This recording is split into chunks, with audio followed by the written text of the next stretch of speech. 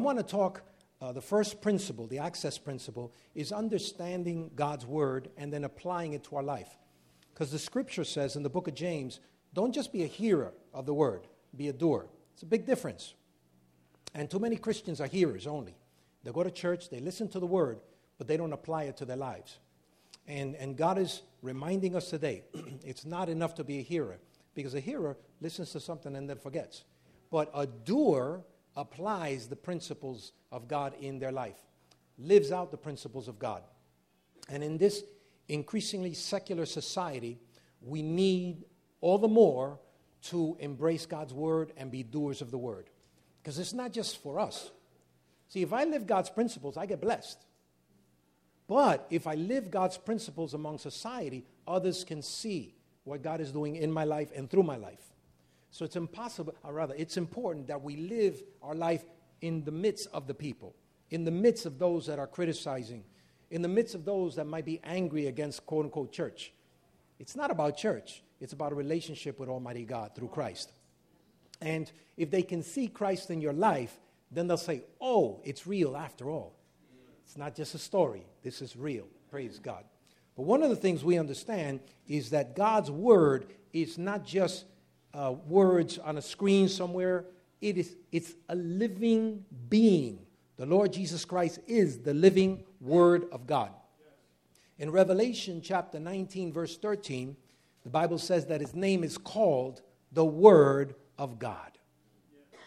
See? So the word that you're holding is very important because it has life embedded in it. Right? When you take a car and you look at it, it's parked, it's a nice vehicle, it's beautiful, right? Especially if it's new, it's a car, but it's inanimate. But when you put people inside, right? If the car's empty and somebody by mistake slams into the car, say, whoa, man, that's terrible. The car's messed up. Insurance is going to have to be called. It's no big deal. Insurance will cover it, right? But if there are people inside, suddenly, now the ambulance comes in, and guess what they do? They take the people out first. Yes. Because the life is what's important. Then later on, they'll pick up the car and tow it and do whatever they need to do. See? So when you just have mere words, words can be beautiful. They can be precious. You can hear a nice poem, and it can help you.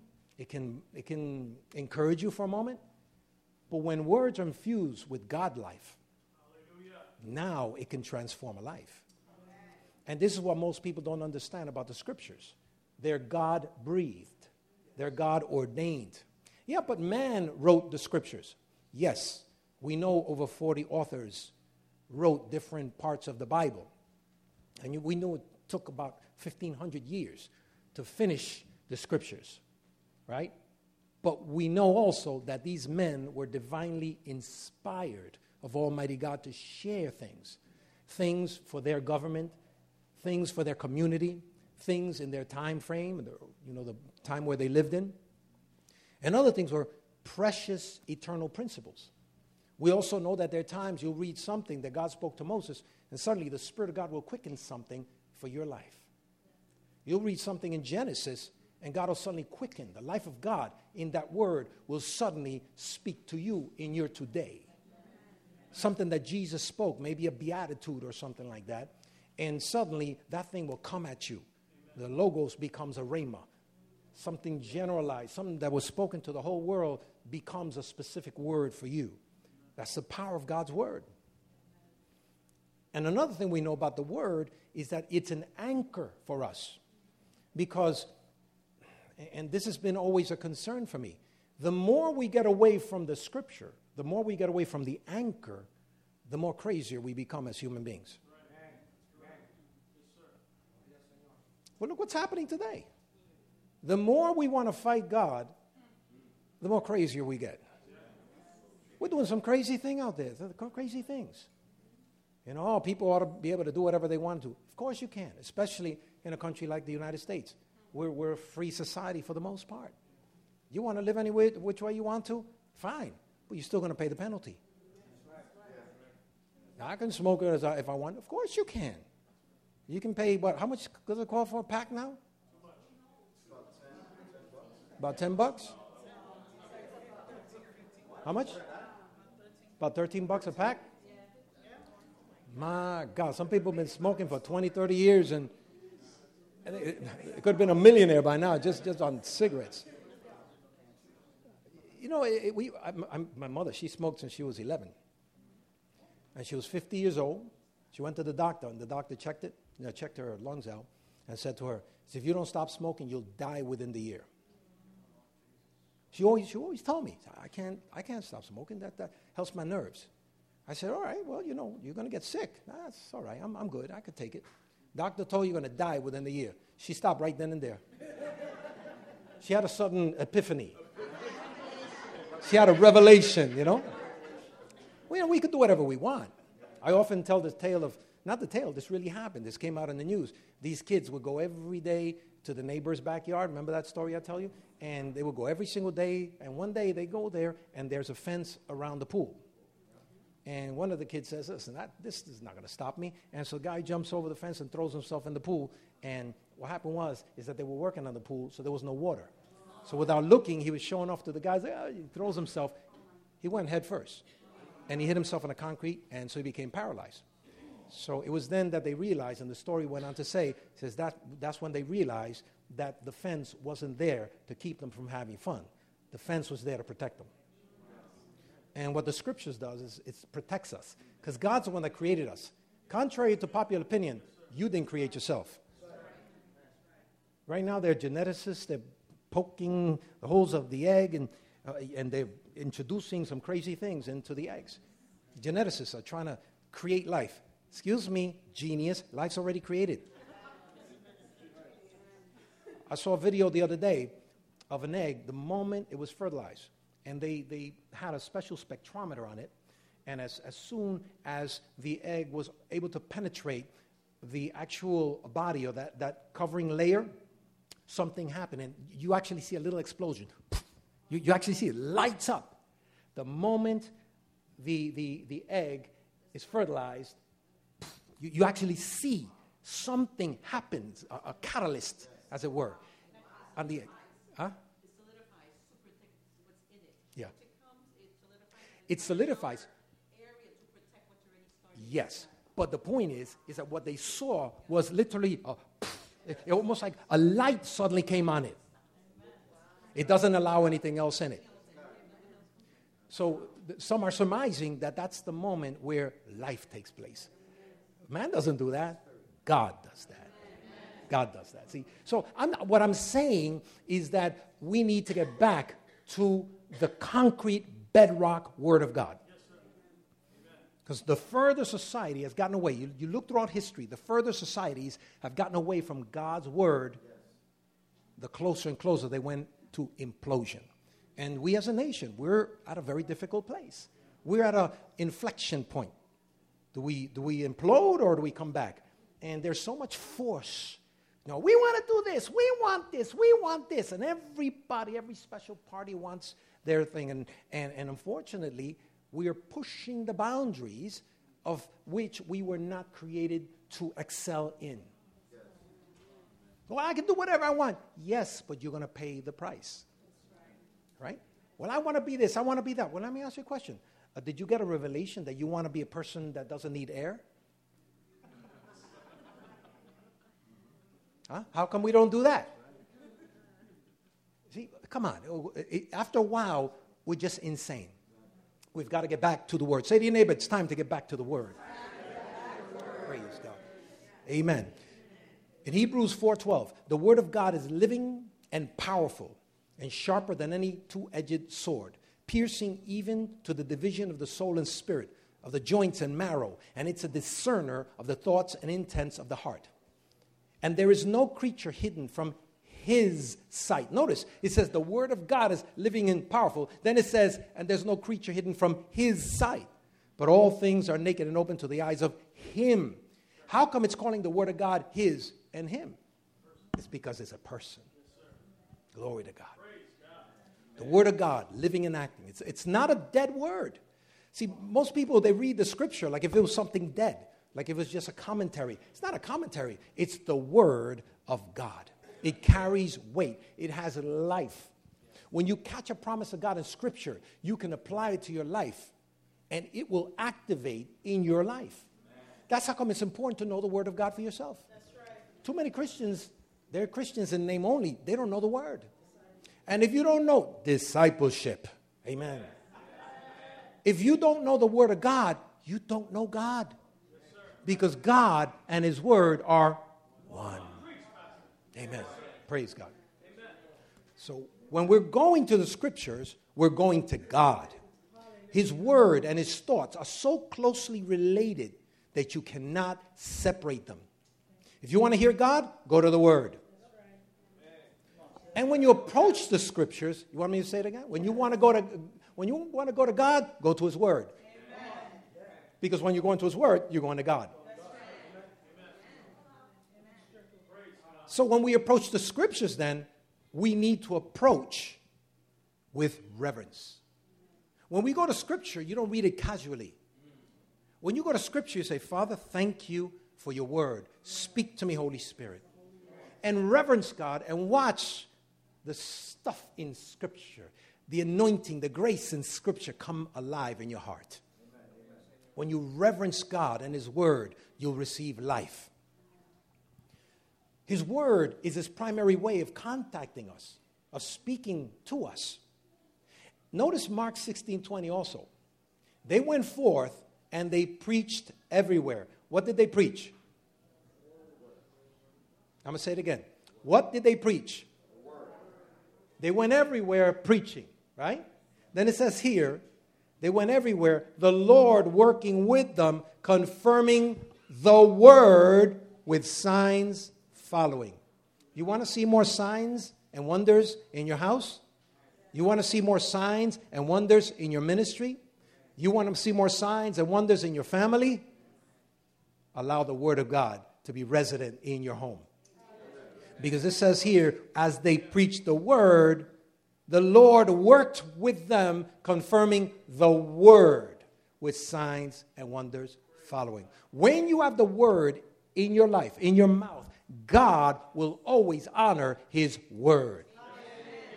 He might not honor your feelings. He might not honor the things you want Him to bless.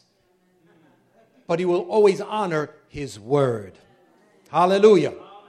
Glory to God. And then another thing, if you notice, why is it that when the devil comes at an individual, he'll always challenge the Word? That's right. That's right. He won't challenge you. He won't challenge your muscles. He won't challenge your beauty, your youth. He'll always challenge the Word. In Genesis chapter 3, what was it that the devil or the serpent said to the woman, to Eve? Hath God really said? He challenged the Word. See, so we need to understand that. And what did Adam and Eve, unfortunately, didn't respond with the Word. They responded emotionally, they got enticed, and they fell in sin. But the last Adam, when he was challenged in the garden, how did the last Adam respond? It is written. And this is where we fail many times, because we're so busy just talking and talking and talking, and we speak up a storm, but we don't get anything done. There's no power in many words, but there is power in the Word. I'd rather you share one verse than talk to me a whole volume of nonsense. Yeah, praise God.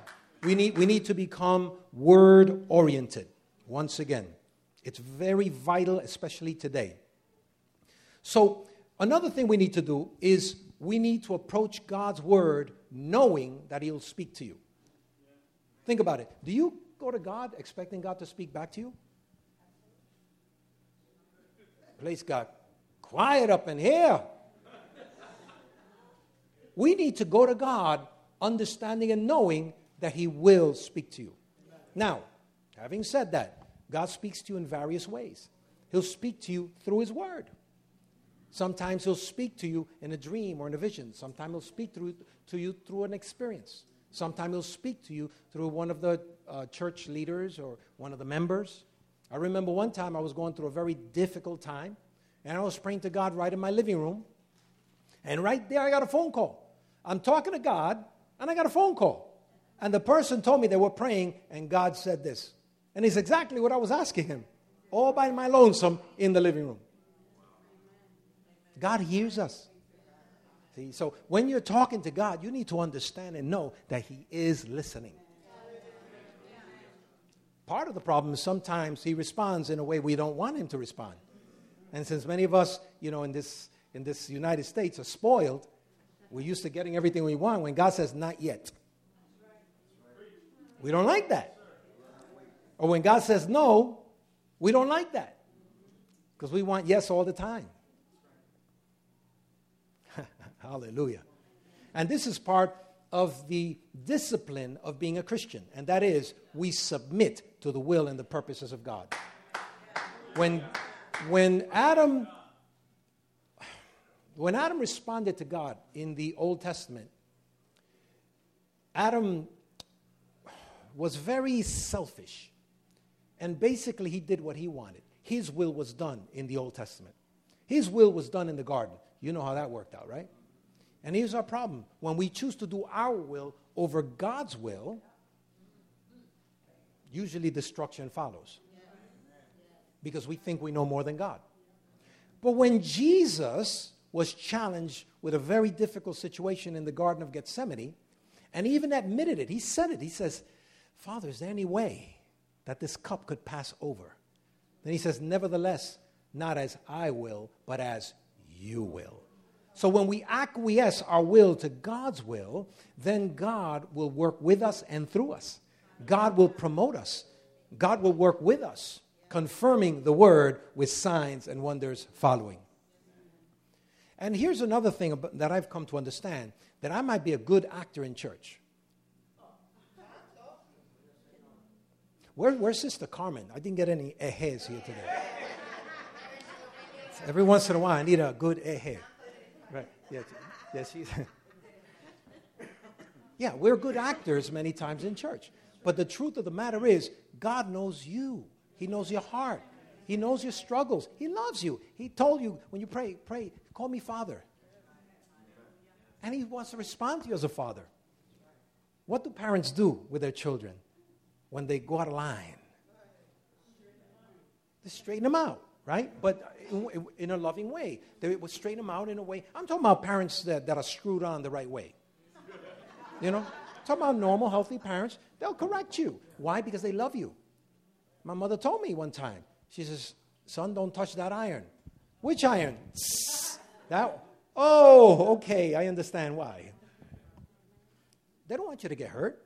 But we don't listen many times to our parents because, of course, we know better. Then once we are plastered against the wall, and our parents have to peel us off the wall, and then we'll have to heal us. Right? Because we knew better. God is the same way. He'll speak to you, and sometimes it's, no, not yet. Wait a little longer.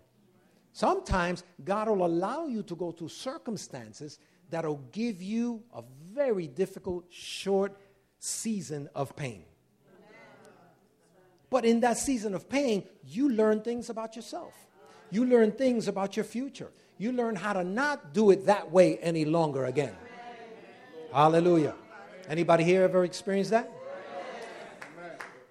And then what I love about God is once he pulls us out of that, he heals us up, and now we walk with him, we're the wiser, because now we have the wisdom of God, and we don't repeat the same old stuff, the same old nonsense. Now we walk in his word, and we're even more grateful. Today, I'm much more grateful than I was when I was 30. Because when I was 30, I knew everything. When I was in my 20s, I knew everything. But after I got beat up, in the 30s, and the 40s, and the 50s, I've come to realize some things. See, I wasn't right all those years, and I thought I was right. My preaching has changed also. I'm more grateful. I don't beat up on people as much. Yeah, because I realize we all go through stuff. We all go through issues. Some of the worst people are the ones that beat up on you that never have gone through it. They don't understand what you're going through. They're beating up on you until they go through it. Then they become a lot more humbler. Yeah. Hey. Yeah. That's good. But it didn't sound right. Just nothing.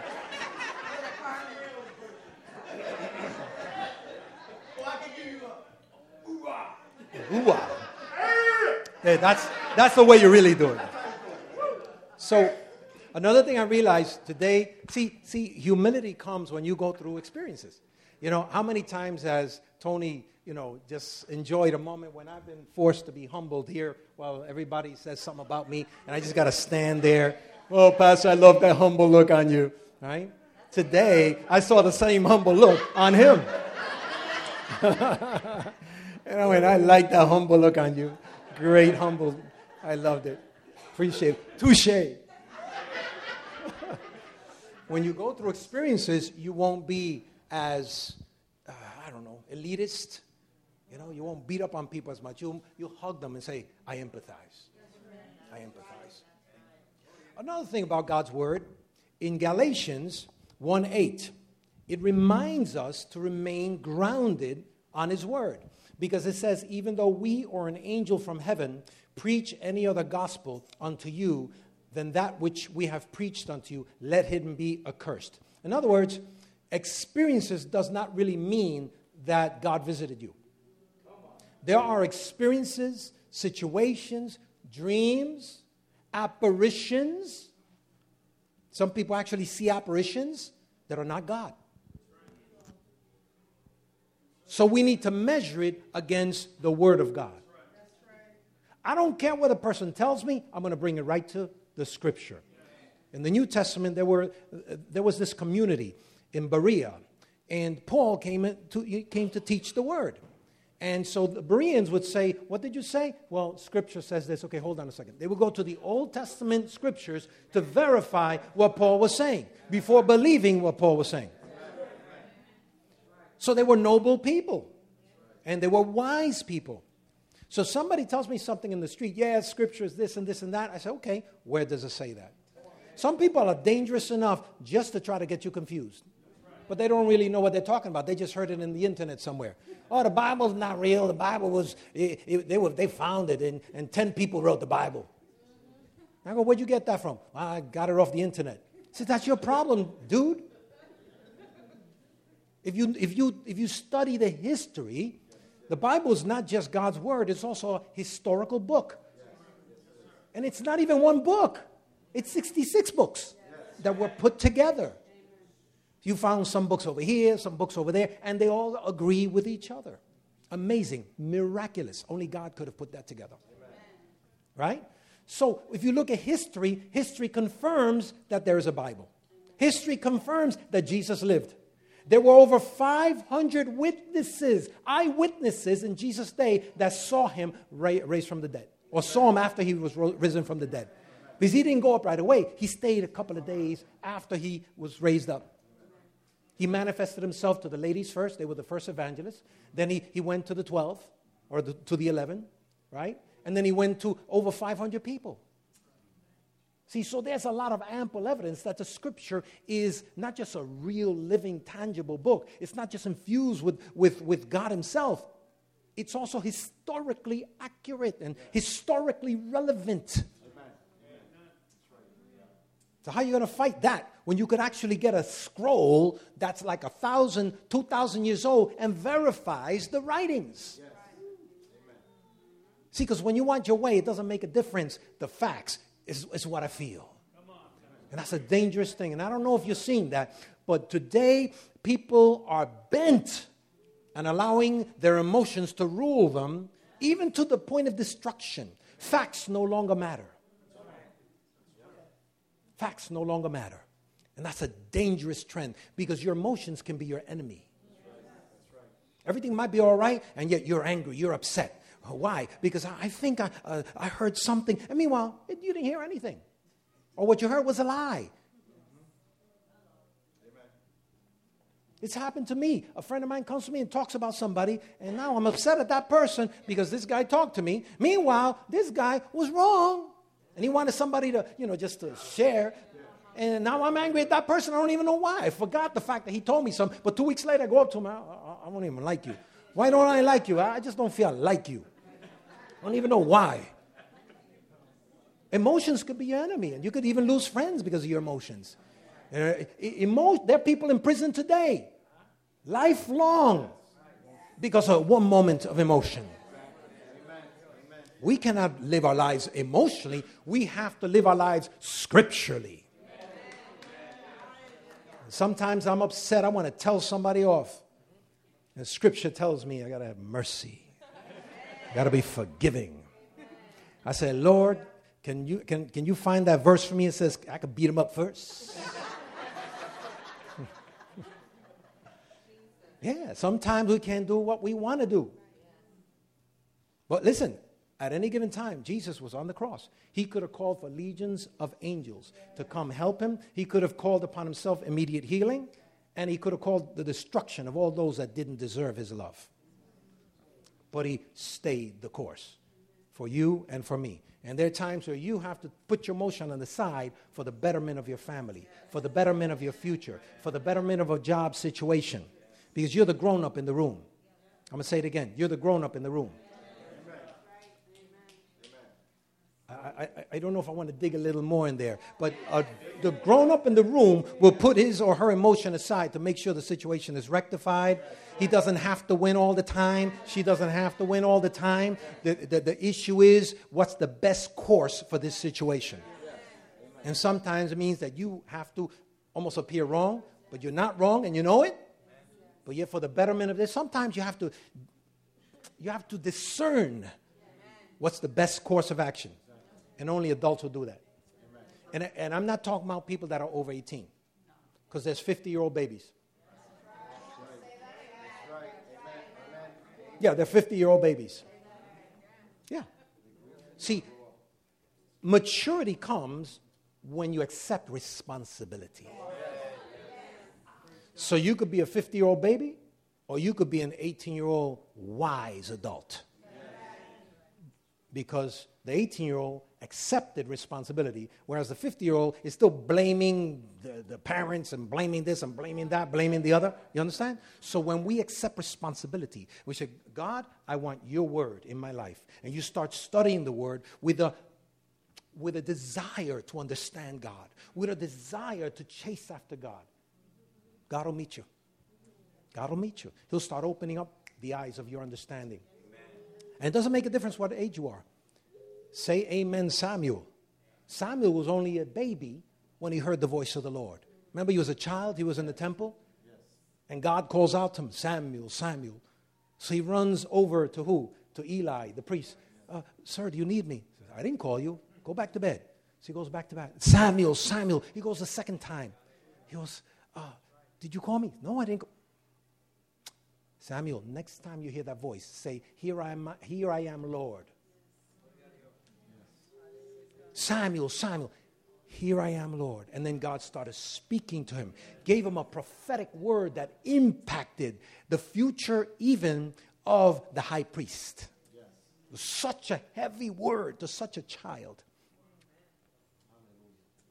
Praise God. And from that moment, he accepted responsibility for his relationship with God as a child. The Bible says no prophetic word that passed through the prophet's mouth fell to the ground. From the moment he was a child, he started accepting responsibility in his relationship with Almighty God. And God worked with him mightily. Wherever he would go, he would shift economies. He would shift the nation. He would speak to the kings. Actually, at one point, God speaks to him and says, go to Jesse's house because I'm about ready to shift the kingdom. Yes. And I need you to speak a word in the natural to fall in line with what I've already decided in the heavens. Let your kingdom come, let your will be done on earth as it's already done in heaven. So he went into the house of Jesse and he said, let me see your sons. And 7 sons came out. Nobody's there. I said, God, what's up? This guy looks good. God said, no, don't judge that way. I have a king, but it's not any of these. He said, Jesse, do you have any more sons? He says, yeah, I have one more. He's a young guy. He's out there. He's shepherding. Amazing that the father did not have any respect or trust that this boy could be used of God. The father didn't see the future king in his son. And sometimes God will come into your life and he'll have to preempt what has happened in your family because you're about ready to walk in realms that your family did not understand. And nobody was capable to capture that about you. So God himself has to come into your family and say, by the way, you're destined for greatness. And you've been looking for somebody to affirm you, and nobody around you is going to affirm you. But Almighty God will affirm you. That's why you need to enter into a relationship with Almighty God, because sometimes you're going to be the hero in your family. You're going to be the champion in your family. And you're the one that has to catch that relationship, and then you and God will then come to bring back that change to the family. Hallelujah. Amen. So David, he really didn't have dad to affirm him. He didn't have his brothers to affirm him. Sometimes we're looking for our brothers and sisters to affirm us, and nobody will. It's because they didn't create you. Don't blame them. They just don't know who you really are in God. I remember years ago, I was a teenager. I would walk by churches, and I would start crying. I was like 14 years old. I would start crying. I didn't even know why. I had no idea. Nobody taught me about church, about the Lord. The only Christ I knew was the one in the Catholic Church, the one that was really sad, and he was on the cross. That's the only Jesus I knew about. You know, and I knew, of course, when you enter the church, you don't go straight in. You stop at the door. There's some water there.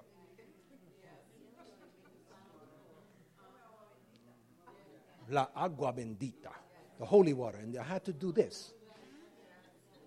Yeah, that's all I knew. But I would go to church and I would start crying. But nobody had taught me anything about the scripture. I even put a little thing together, a couple of private little things, and I even said, I'll never forget it. I clasped it together. I said, this is my piece of God. I was 14 years old. What do you mean, my piece of God? What am I doing? I just felt something was calling me. And so my friend calls me to her house. We go to class together. So my friend calls us to her house. And so we're playing games and cards and stuff like that. And the mother tells her, you know what the Lord said to you? The Lord says you're going to be a pastor one day. What's a pastor? I didn't know anything about God. I didn't know anything about church. But yet God was calling me. You see? My mother didn't tell me anything about it. My father didn't tell me anything about it. My brother didn't tell me anything about it. My uncles and aunts didn't tell me anything about God. God called me. And I remember coming to saving faith in Christ at age 15. God spoke to me. Hallelujah. But then I was able to go back and then talk to my mother about Jesus. I was able to talk to my father about Jesus. I was able to talk to my brother about Jesus. So sometimes you're looking for others to fix your situation, yet God says you're the one that's going to start the righteousness factor in your family. You're the one that's going to speak a word in your today that's going to change the past of all the people that have been afflicted with all those issues, all those recriminations, all those issues that have binded them generationally. You're the one that's going to break the barriers. You're the one that's going to break all of these hindrances. Hallelujah. Are you the one? Are you the one? Praise God. My God, my God, my God. Thank you, Lord. Come on, give him some praise. My God, my God. In Psalms 107, verse 20, it says, he sent his word and he healed them. We saw that literally manifest in the New Testament. Jesus was sent and he healed men and women in his day. And even to this day, he continues to heal by his power via his word. Hebrews 1, verses 1 and 2. Long ago, God spoke many times and in many ways to our ancestors through the prophets. In the Old Testament, God spoke through the prophets. But it says, and now, verse 2, in these final days, he has spoken to us through his Son. So the Son of God is the Word of God. The Son of God is the express Word, the living Word. John chapter 5, verse 39. Jesus was talking to the Pharisees, the known teachers of the law in that day, the ones that were supposed to represent God in that day. And he tells them this: listen, you search the Scriptures. Why would they search Scriptures? Well, obviously they wanted to find God, right? They searched the Scriptures. They wanted to be able to know the Word to teach those that came to them. After all, they were the priests of their day. They were the ones that were the ecclesiastical power, so to speak. They were the ones you went to if you have a question about God. He says, you search the Scriptures. But then he says this, Jesus says this: yet the Scriptures are the ones that testify of me and point to me. See? If you go to the Scriptures, you're going to find Jesus. When we read and when we need a word from God, we go to the Word of God. We go reverently, and God will speak to us. John chapter 7, verse 37. He who believes in Jesus, as the Scriptures say. What are the Scriptures? His Word. Who believes in Jesus, as the Scripture says, rivers of living water will flow through his belly. So without the Word, we can't touch Jesus. Without the Word, we can't access Jesus. Without the Word, we cannot be saved. Without the Word, we can't be healed. We need the Word of God. In Luke chapter 16, verse 20, Abraham tells the rich man, it's a very interesting scenario. Jesus manifests that in the heavenlies, there's a scenario where there's a rich man in hell. And Abraham is in Abraham's bosom, and he can actually see this man, and the man could see Abraham. And so Abraham told the rich man that to tell, or rather the rich man tells Abraham, could you tell my brothers, please, that this place exists? Could you tell my brothers, please? And you know what Jesus said about that situation? He says, the rich man and his brothers have Moses and the prophets. In other words, they had the Word. They didn't listen to the Word. And so Jesus said, if they don't listen to the Word, even if a dead man were to be resurrected, they won't trust him either. They won't believe him either. And this is why we're getting into so much trouble, because we don't believe the Word. So since we don't honor God's faithfulness, we don't honor His character, we don't honor each other. We can't believe anybody. If you don't believe me, try to go into a contract with somebody. Watch, there's already a back door. Right now, well, not now, but Monday through Friday, what do lawyers do? All the time, they're trying to find back doors to agreements. I know you do. You work very hard.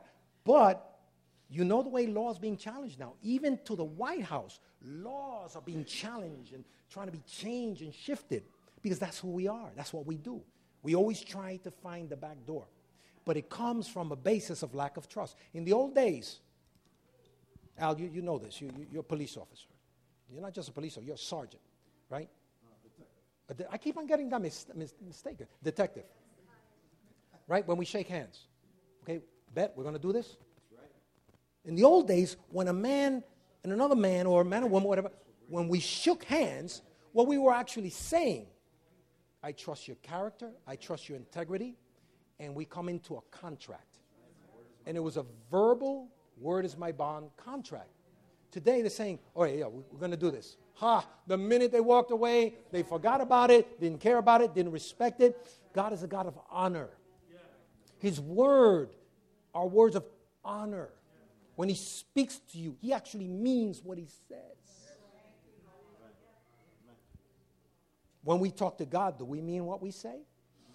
When we make agreements here in the earth realm, which, by the way, listen to me, I'm about to give you a little revelation here that a lot of people don't know. Bible says, if we treat one of the little ones harshly, it's like if you did it to him. If we visit one of His little ones in a hospital, it's like we visited him. If we go to the prison and visit one of his little ones in the prison, it's like if we were visiting him in the prison, right? In other words, what we do to others, he takes it personally.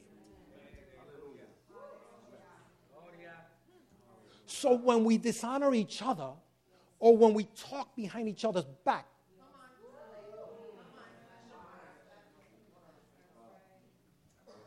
when we disrespect each other, we're disrespecting the body of Christ. And when we disrespect the body of Christ, we're disrespecting Christ himself. And that's how he takes it. Why do you think that when we take the Lord's Supper, there's a part there that says that some people are asleep because they did not respect the body? And the word, and sick, yes, yes. I'm not getting many amens anymore. It's like your face just suddenly got serious on me. There was such a joy in the Lord in the worship portion of it. Listen, these are hard words. But the way we treat each other determines our level of respect to Almighty God. That's how come when I'm dealing with you, I deal with you as unto the Lord. I have to. I have to, because it's as unto the Lord. You are his. You don't belong to me. You belong to him. I'm just an under shepherd. He is the chief shepherd. He's the chief bishop. He's the chief apostle. I answer to him. And so the way I handle you, the way I work with you, determines my level of authority in the kingdom of God. So we cannot demand authority in the natural realm or in the kingdom of God until we decide to walk in authority. Until we decide to walk in respect, in honor. Mutual respect with each other. Honor his word among us. Because God sees our words. He sees the way we inflect. He sees our attitudes. He sees sometimes our hate, even in the church. Our offense. We walk with offense in the church. Why you think when he was talking about prayer, he says, when you stand praying, forgive those that have offended you. See, because if you don't forgive those that have committed trespasses against you, I cannot forgive the trespasses you have committed against me. What? So in other words, you could say, oh, Jesus, forgive me, amen, glory to God, hallelujah. I can't stand you. I don't like you. Later for you. We can't walk that way. There was an analogy or a story that Jesus used to share this example. He said that there was this one guy that owed a fortune to his boss. He couldn't pay back. And so the boss put him in prison. He said, until you pay me back everything you owe. Which I find that impossible, because when you're in prison, you can't work. Well, you do work. You get chump change. But see, so the guy goes before the magistrate, and before this owner, he says, forgive me. I'm so sorry. Yeah, I'll pay you back, but forgive me. The guy goes, welled up with compassion. What does he say? All right, I forgive you. Go your way.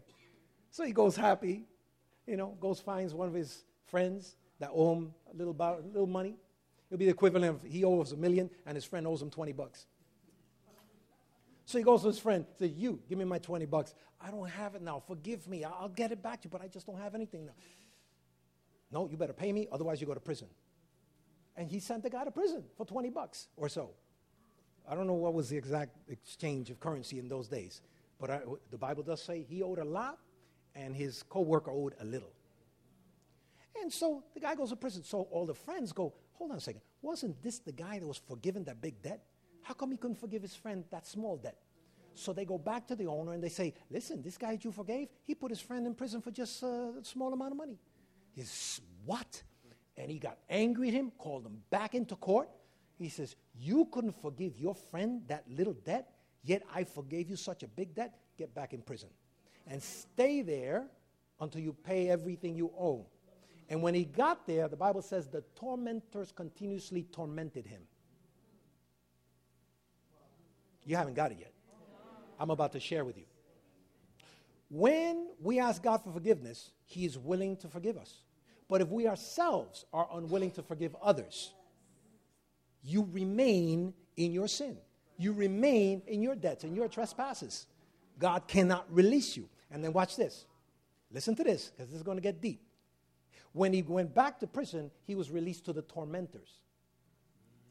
When you willingly choose and willfully choose to walk in unforgiveness, there is a torment connected to that. So no matter how normal you try to be, that thing will gnaw at you. It will bother you. It'll pester you. It'll keep you angry. It'll keep you offended. It'll keep you at a high level of emotions until you forgive it. Yeah, but he doesn't deserve forgiveness. Well, you don't deserve it either. Yeah, but he abused me, he hurt me, or he did it, or she stole from me, or whatever it may be. I don't care what it is. Sometimes you have to forgive to release yourself. It's not affirming that criminal or affirming this knucklehead. Let them remain as a knucklehead. You keep your peace. You release it. Now, the Bible does say this. Some people you need to forgive, but stay away from. Yeah. Some people I'll forgive because I need to be in peace. I'm not going to lose an ounce of sleep. I'm not going to lose not one hair off my head. And at my age, I appreciate all the hair I have. For nobody. I'm sorry. I've got to live in peace. The Bible calls me to walk in love, in peace with every man. If at all possible, with every man. And if you don't want to walk with me, if you don't like me, if you don't appreciate me, I understand. I respect that. I know it's impossible for everybody to like me. I don't know why. But just not everybody likes me. There's some people that are really, really angry at me. I go, why? Just the way it is. Get over it. And live your life in peace. Because whoever you lose, because they choose not to appreciate who you are and to honor your gifts and who God made you to be, God will raise up 10 other people in their place. Amen. Hallelujah. Amen. So, in the issue of forgiveness, I remember years ago, we were in a place, actually it was, I think in Wales. And I'm listening to these people. They're ministering deliverance, and I had to translate for them. They spoke and taught and preached in Spanish only. So I had to translate for them. So they were praying for people and getting people delivered and set free from all different types of emotional issues. But one stuck with me. It was a young lady. She looked to me mid-20s. And she went up for prayer, and the gentleman says, what do you need prayer for? She said, I hate my dad. I can't stand my dad, and I don't want to be that way. She says, okay, why do you hate your dad? Because he mistreats my mother. I said, who told you that? Do you see your father mistreat your mother? He says, no. Who told you that? My mother did. So you never saw him do that, but yet your mother told you that he mistreats you. Yes. And because of that, you dislike him. Yes, I'm having a hard problem with that because I love my mother. I said, First mistake. Your mother should not have told you her private business. Because now you're carrying a pain you don't need to walk with. It's not yours to carry. Was that? Who did that? It's true anyhow. See, so what happened was then he said this. He says, you have to forgive your father. But how? I don't know how to. By faith. You have to release him right there. First and foremost, does he treat you well? He says, yeah, he treats me well. He says, that's it. The issue that dad and mom had, that's their business. It's not your business. You shouldn't be carrying that. You should be at peace with both of them. Right? So we prayed, and this young lady was gloriously delivered. And you should have seen her face. She was angry. At the end of the prayer and all that time, she became happy again. But she was carrying something that she shouldn't have had to carry. That's how come it's important that you watch the things you say in your family, among your children. Some of you have to repent and tell your children, listen, I'm sorry, or at least change the narrative into a positive narrative. Right? And with your friends, maybe you, by saying one thing about a friend of yours, destroy the relationship. We have to be very careful about that and not allow this anger and this offense to not only be in your heart, but also you pass it on to others. Dangerous situation. Dangerous. Hallelujah. There was this one man, he was in his 70s, And he went for prayer, and he says, I need prayer. I've had a bad situation. I can't stand my friend. I just can't get over what he did. Wow. And you should see his face. He was angry, and he was in pain. And the guy says, when did this happen? He says, 50 years ago. Did you hear what I said? For 50 years, he had been carrying that offense, and the offense never went away. Unforgiveness is powerful. It's a lot more powerful than what people realize. You got to handle your stuff. Get away from that stuff. That stuff is toxic. It'll get you sick on the inside. And they prayed for him, and he was gloriously delivered. But the fact of the matter is that for 50 years, he could not let go of the offense. It was still plain to him, the pain, that moment, as it was 50 years ago. You could see his face contort in anger and offense. It doesn't go away. You can't hide it. It'll always be there. It'll always be that 800-pound animal in the room. It'll never go away. Sometimes you see these commercials where the lady's having a gastric issue, and there's like a physical stomach walking, you know. It never goes away. It's always with you. Yeah. Yeah, it's kind of funny, the commercials, you know. They're making a point, though. So, you know, when we go to Scripture, Scripture will rebuke us. Scripture will correct us. Scripture will show you things like an onion. You know, an onion is peeled layer by layer. When you go to Holy Spirit, you say, Holy Spirit, I want you to show me the areas that I need help in. You know what's going to happen? God's going to start to show you. But he won't show you everything, because if he shows you everything one shot, you'll be devastated at how many issues you have to deal with. But God is patient with you. He'll let you deal with it one thing at a time, one issue at a time. So don't ever be in a rush in your life. Just cooperate with the Holy Spirit. When you go to his word, he's going to start showing things about yourself, things about your family, things about your future, things about your purpose. Praise God. Bible says, be doers of the word. Be doers of the word. James 1:21, therefore lay aside. See, we have to lay it aside. God's not going to lay it aside for us. Lay aside all filthiness and overflow of wickedness, and receive with meekness the implanted word, which is able to save your souls. Hallelujah. John 14:23, Jesus answered them and said to them, if anyone loves me, he will keep my word, and my Father will love him, and we will come to him and make our home with him. And that's the last verse I'm going to read. I'm going to read it again because you didn't hear it. John 14:23. I'm going to read it one more time. Jesus answered and said to them, if anyone loves me, he will keep my word. Because if you're keeping God's word, see, you're honoring Jesus himself. You're honoring Almighty God. God and his word are one. It says, he will keep my word, and my Father will love him, and we will come to him and make our home with him. You want a relationship with God? Honor his word.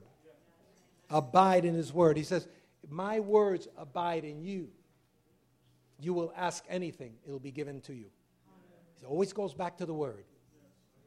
So that first revelation we need to catch as Christians is we need to get back to God's word.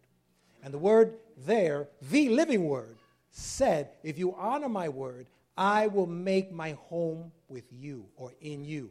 The Father and I will come to you and make our home with you. So Jesus is the most important thing. It's the most important revelation. That's why we need to receive Jesus as Lord and Savior, because he's the living word. Yes, and when we trust him and when we believe him, right, and we ask forgiveness, basically what he does is he goes to the court of heaven and draws up a document, right? And this document, amazingly enough, is an adoption. What Almighty God does, drafts a document, puts your name on it. I adopt this person into my family. Oh, my God. Amen. So it's not about religion. This has nothing to do with religion. It's a personal relationship. How beautiful it is when a child who has no father or mother is waiting for adoption. Finally, that couple comes in. He says, we want that boy. And after months of paperwork, sometimes even years, that family, that new family comes together. And that boy says, finally, I belong somewhere. When we come to Jesus in the heavenlies, the Bible says the Holy Spirit seals us for the day of redemption. We are sealed. The Spirit of God declares, you are mine. And the enemy cannot touch you. He cannot take away what God gave you through adoption. The adopted child has the same right as a natural born child because he's legally adopted. And God says, I will be a father to you. You shall be my sons and daughters, saith the Lord. It's in Christ, in the living Word. That's why it's so important to come to Jesus. Because what you're doing is you're honoring the request of Almighty God. He says, I want to adopt you in my family. Here are the steps. What the world says, I don't care about your steps. We want to do it our way. And we go get a rock somewhere. And when we think that if we meditate enough, somehow or another, the stone will give us eternal life. Or it'll give us wisdom. Or it'll give us energy. The stone has no power in it. Or we get statues. You know, many of us have statues. In all different religions have statues. And they pray to these statues. And you know what the scripture says? These statues have no power in them. Because they're not even alive. But Jesus is alive. Amen. So that's why when we come to Him, He's able to make this happen. And it's legal, it's right, it's respected in the law of the land, in the kingdom of God, and it's respected in the heavenlies. When you receive Jesus, even the devil and his cohorts have to respect that. Oh yeah, and they flee, exactly. But they have to respect that. I remember one time in the New Testament, there was these guys casting out devils in the name of Jesus that Paul preached. And the devils in that man says, who are you guys? We're the 7 sons of Sceva, and we're casting you out in the name of Jesus that Paul preaches. He says, we know Paul, and we certainly know who Jesus is. Who are you guys? And those guys were beat up. They were overwhelmed by the demonic presence, and they had to run away. You know why? They were not recognized in heaven. They had not come to Jesus. They had not gone through the adoption process. They had not given their lives to God. They just wanted the authority without any responsibility. And that's what's lacking in our day. It's the responsibility of relationship. Yeah, we'll shack up together, but you know, the first chance, if there's a problem here, I'm out of here. Right?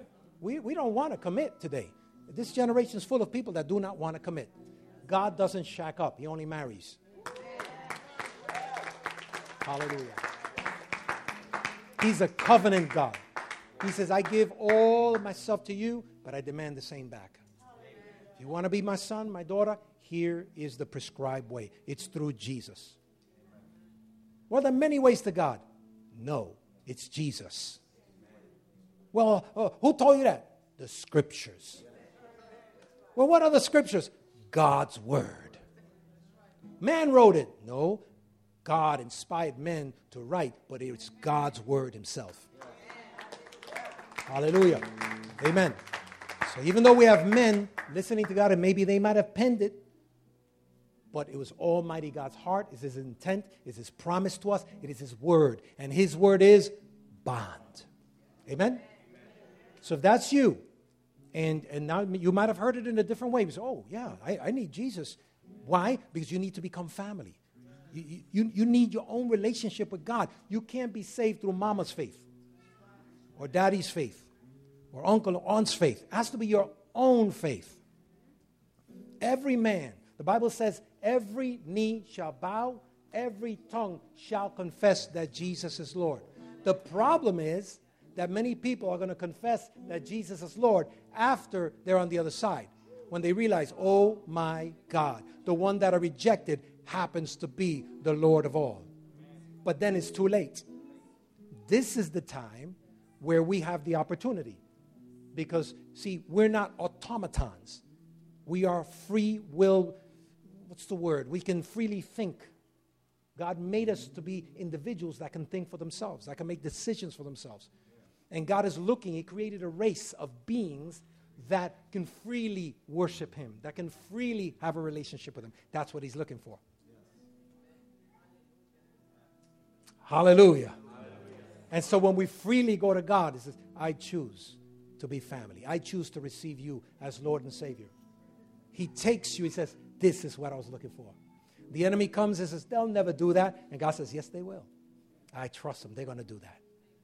And you might be at that crossroad right now. God might be telling you right now, it's time. I've been calling you. You've been sensing it, but it's time. Praise God. So bow your heads with me. Father, we thank you. Thank you for your word. Thank you for the living word. Thank you for the written word. Thank you for your character, your nature, your faithfulness. Thank you for who you are.